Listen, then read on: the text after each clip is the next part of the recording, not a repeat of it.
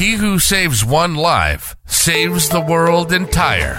And the most important life to save is your own. After all, it's the place where you have the most power. So join shadow worker and trauma therapist Laura Giles each week on It's Not You, It's Me. We'll uncover what's in shadow and learn the things you need so you can heal yourself, grow yourself, know yourself, love yourself, be yourself, and share yourself. If you're sick and tired of being sick and tired, it's time to drop the self-sabotage and limiting beliefs. A healthy, abundant, connected life is an option. Choose it. Subscribe, and let's start manifesting it.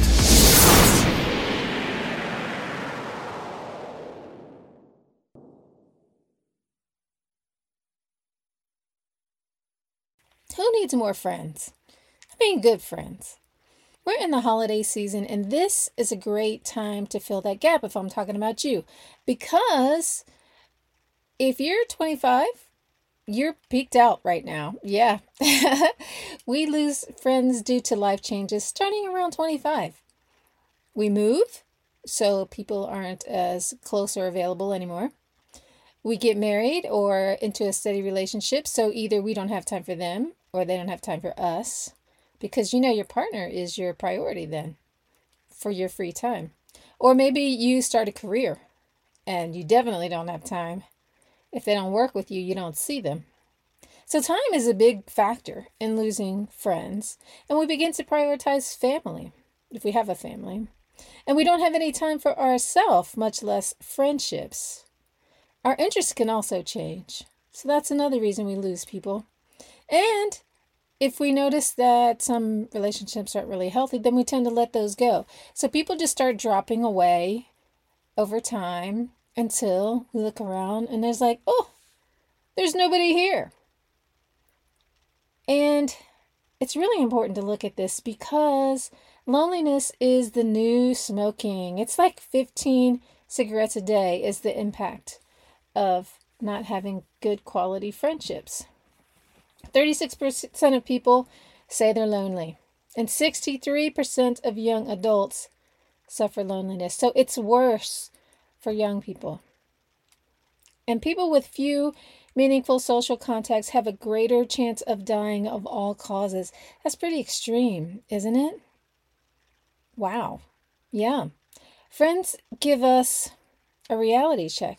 They can tell us when we're out of line, when we are in trouble, or even when we're doing really well.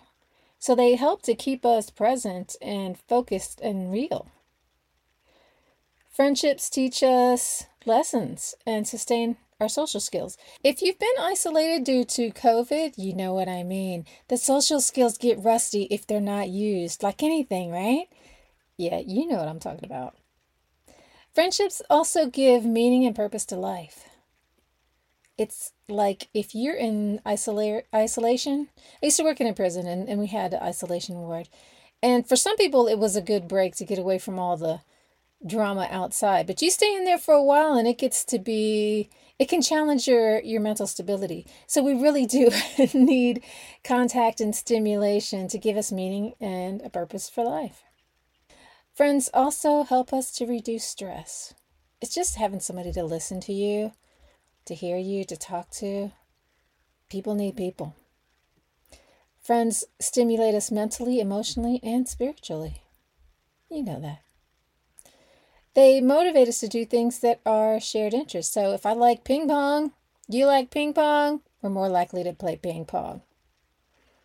So that helps us to be well in all aspects with mental health, improved immune system, and they also help us to feel safe.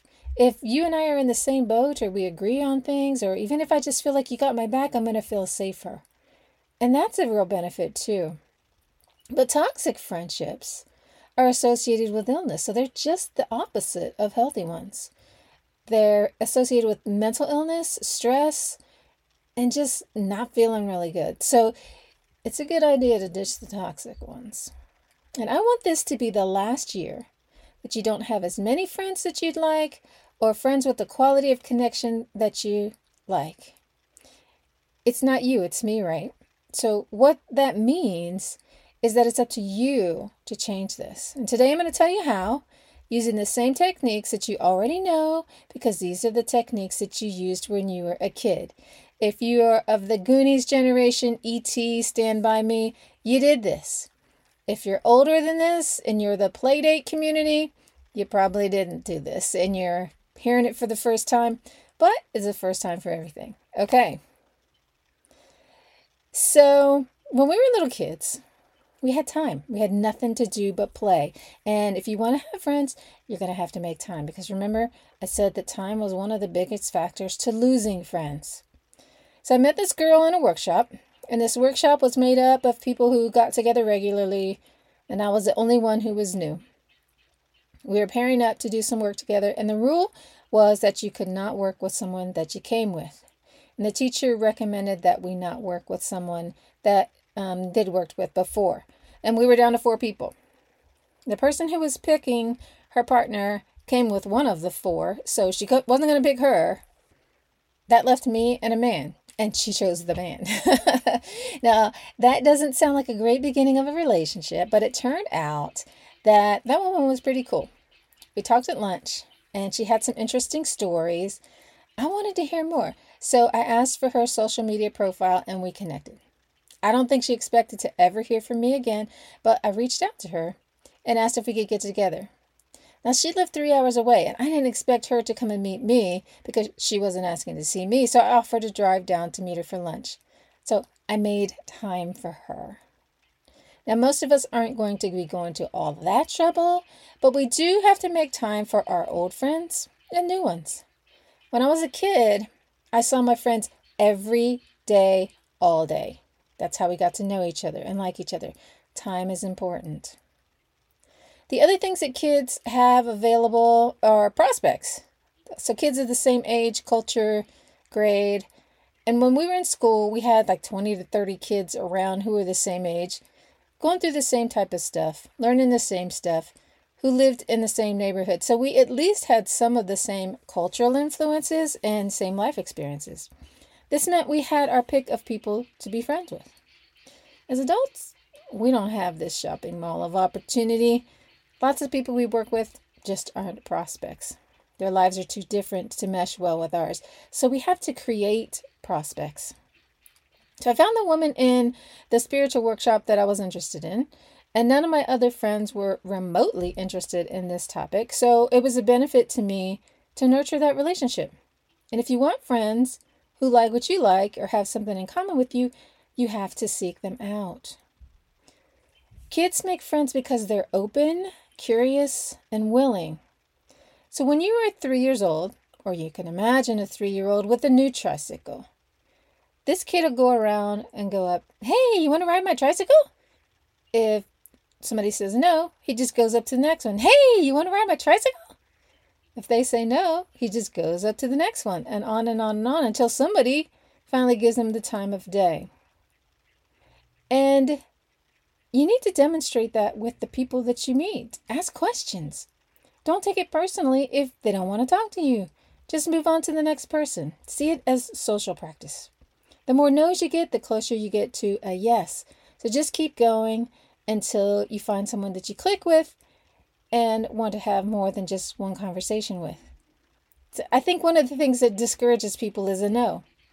It's just a no, not a big deal. Keep it moving. And be a dog, not a cat. Cats are standoffish, judgy, moody. They only want attention when they want it. They only want it how they want it. Dogs like everybody. They find everybody interesting. People like being interesting and will open up to you if you seem genuinely interested. Now, don't be creepy or nosy like you have an agenda.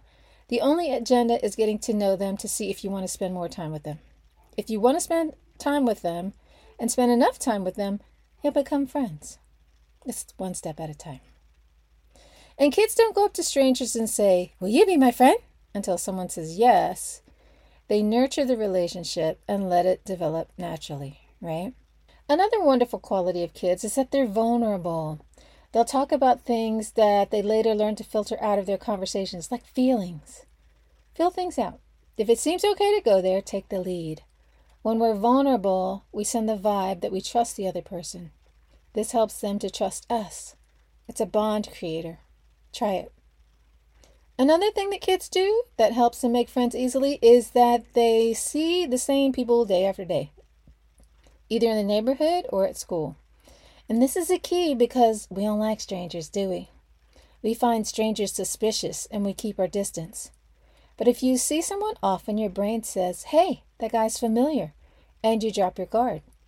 If you've ever seen a newscaster or teacher or preacher and then seen him in a different environment, and you had to catch yourself because you thought, hey, I know you, but you really don't, you know what I mean.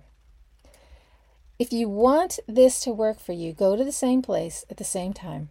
Chances are you'll start seeing the same people over and over, and the familiarity vibe will kick in and make it easier to talk with them and become friends.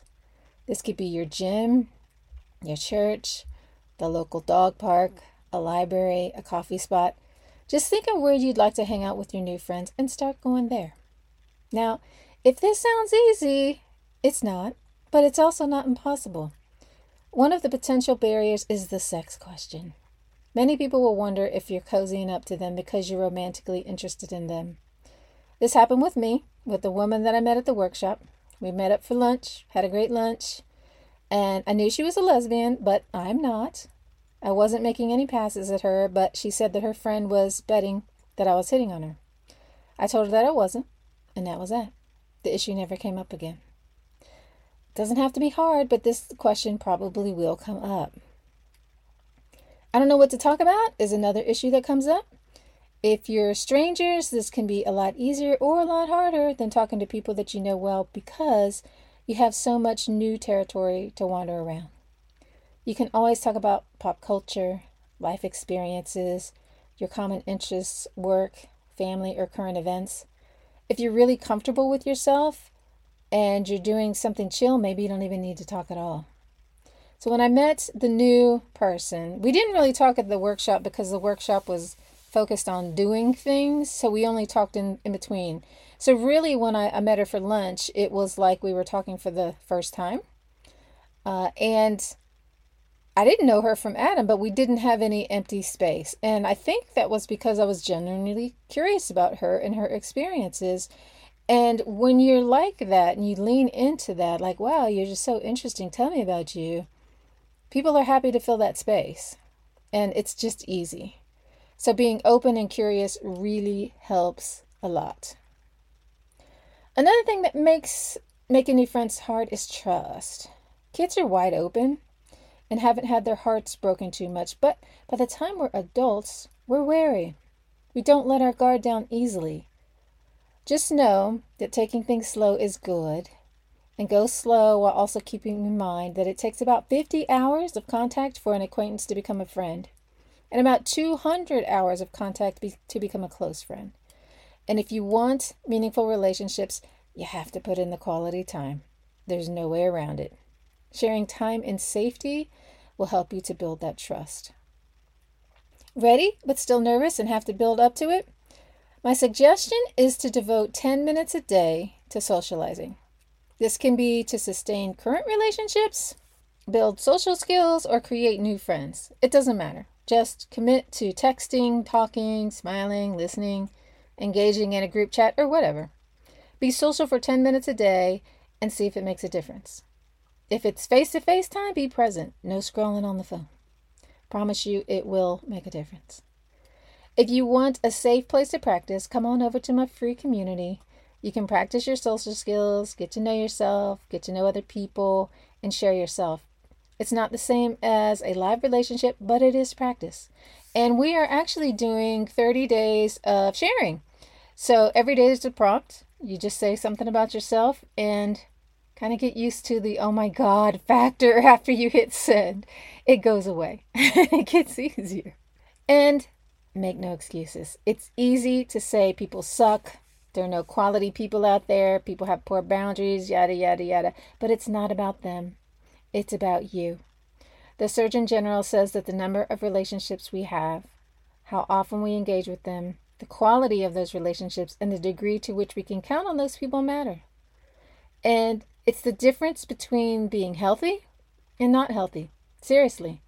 Let 2023 be the last year you spend the holidays alone or unhappy by starting now. Fill up your heart with gladness and share yourself. Start small. Go for connecting with your neighbors. Living in a neighborhood where people know each other leads to a 20% drop in crime. You could lead that charge. Being attached to your community is another way to feel belonging, and only 16% of us have that. That's a pretty low stakes way to feel better. So what are you going to do? Let me know in the comments. Hold yourself accountable and make this holiday season better than the last. Love you guys. Thanks for listening. See you next week or in the free community.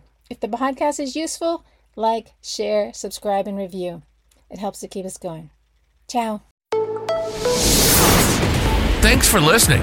If you enjoyed this episode and you'd like to help the podcast thrive, please share it with others. Post about it on social media or leave a rating and review.